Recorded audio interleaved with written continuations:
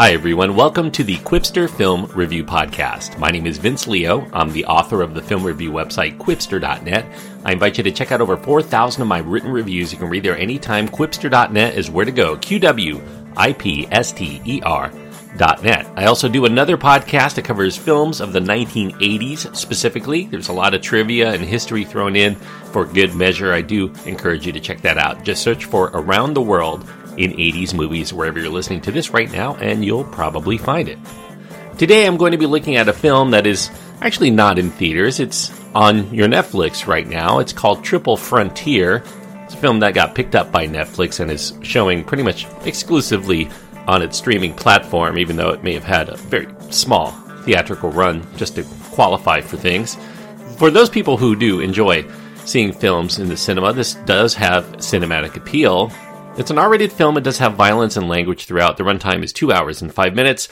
Oscar Isaac, I guess, would be the main star of the film. Ben Affleck, Charlie Hunnam, Garrett Hedlund, Pedro Pascal, and Adria Arjona are in the film with sizable supporting roles.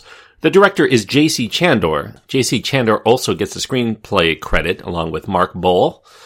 Now, if you've heard the name J.C. Chandor, you would know that he's made a few critically acclaimed films, but it's been a while. It's been a nearly 5-year hiatus since we've heard from J.C. Chandor writing or directing films, with the exception of an untimely departure from a project called Deepwater Horizon. He had some creative differences there, and he ended up either walking or getting fired, depending on what you believe. He's reemerging here, though, with Triple Frontier. Triple Frontier, kind of a weird title, not the best title, I would say. It takes its name from, at least according to Wikipedia, the tri-border area along the junction of Paraguay, Argentina, and Brazil, where the Iguazu and Parana rivers converge. This one has 5 ex-military special ops soldiers reuniting in order to stage a heist of a murderous major South American drug lord. Oscar Isaac playing the de facto leader of the quintet. His name is Santiago in the film. He decides to get the band back together, so to speak, for one last mission for reconnaissance for the government and to take down this elusive drug lord that he spent years trying to take down, named Lorea. But he ends up changing the mission once he discovers that they could do the bust themselves and take out this human vermin that the world is better off without and score the millions of dollars in cash for themselves within this jungle hidden and well-guarded mansion. Each of the men find that their service for their country hasn't exactly resulted in the country taking care of them financially over the years, so they figure they could get what's fair for their years of sacrifice by making it worth their salt to commit to this mission.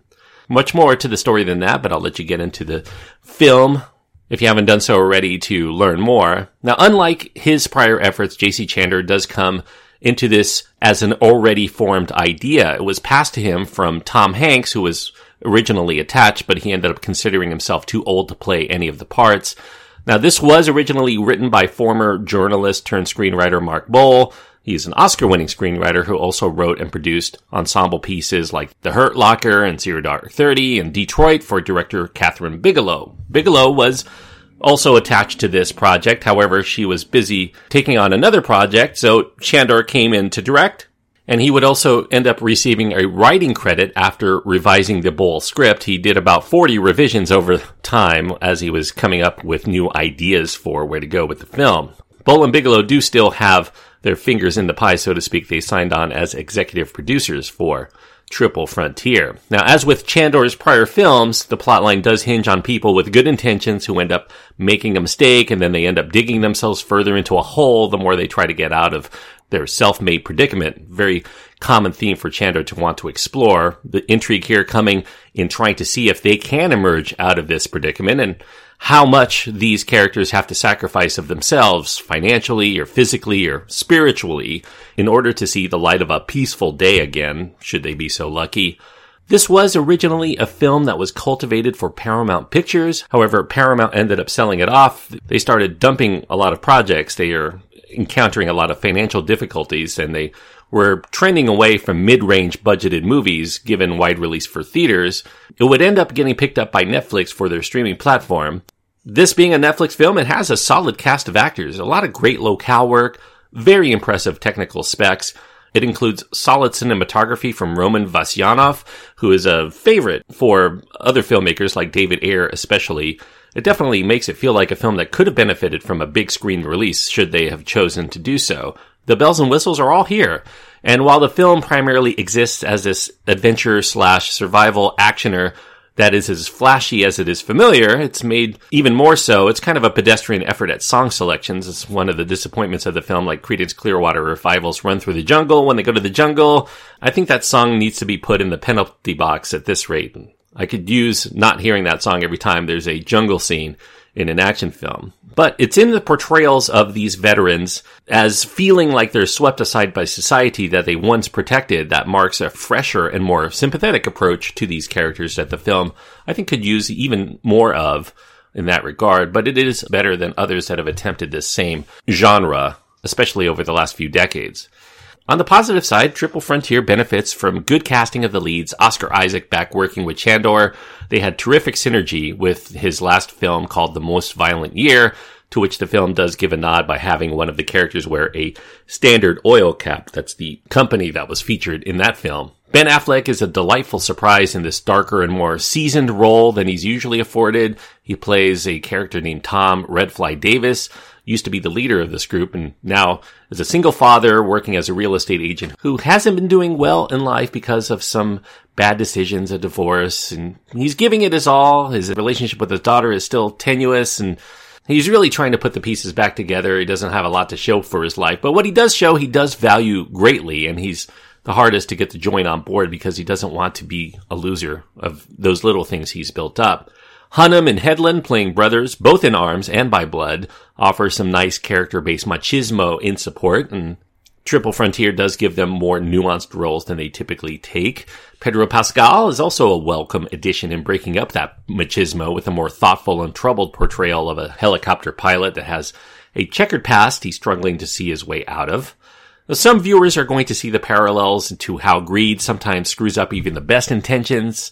I think in this way, there are moments when the plot line appears to follow such films like The Treasure of the Sierra Madre in its execution, or The Wages of Fear to another extent. You get the sense here, though, that the heist mission is much more than just about just money for these guys. They end up feeling alive again. They get into the thick of the action, and they're doing a mission with all the camaraderie that they've cultivated over the years, although the stakes are still high, even if they make a mistake, given that they're stealing from pretty unsavory types who could and probably will hunt them down for revenge if they ever trace their whereabouts of who committed the deed. It's also an ego thing. You get the sense from these men. They want to show that they still have the mettle to succeed in pulling off this mission, proving something to themselves during this time when they feel pretty useless doing just about anything else in their integration into normal society. Now, perhaps it's a smart move to go to Netflix for those involved in making this film. I think this film would likely have not been a box office bonanza, and the performances and writing and direction, while they are solid, are really not going to gain the kind of critical accolades down the road that a typical theatrical release would afford. However, I do think it is well made enough. It does have enough action and some good wrinkles of interest to make for more than just an adequate diversion for those looking for something to take in on their home screens. Although I do encourage those who do partake to watch this on as big a screen as you possibly can with a good sound system, because it would be a shame to see this film pumped through your cell phone, through the cell phone speaker. This is a cinema-worthy film in every respect. I think it at least deserves that.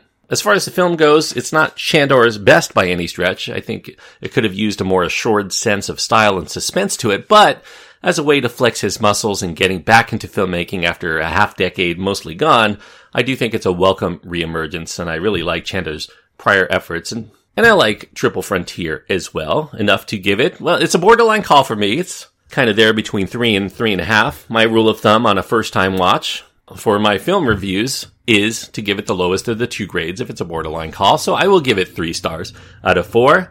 Which means that if it sounds of appeal to you, it's worth giving it a shot. Hey, if you already have Netflix, there's no reason not to try to give it at least a shot if this sounds like your kind of movie. I do think that this is a better action-adventure film than a lot of movies that end up getting actual theatrical releases. So 3 stars out of 4 for Triple Frontier. Thanks everyone for listening. I hope that you enjoyed this review. Click the subscribe button if you haven't done so already, and you'll continue to get all of my reviews as they come out. If you ever want to get in contact with me, you can find my contact information at my website. That's at quipster.net, QWIPSTER.net, where you can also find links to my Twitter feed, my Facebook page, and my other podcasts. Everything is kind of there in that home, quipster.net. Until next time, thanks everyone, and enjoy your time anytime you either get to go to the movies or you enjoy a film that could have been a theatrical release at home, streaming on Netflix or any other platform. There are a lot of good ways to get some pretty interesting movies nowadays.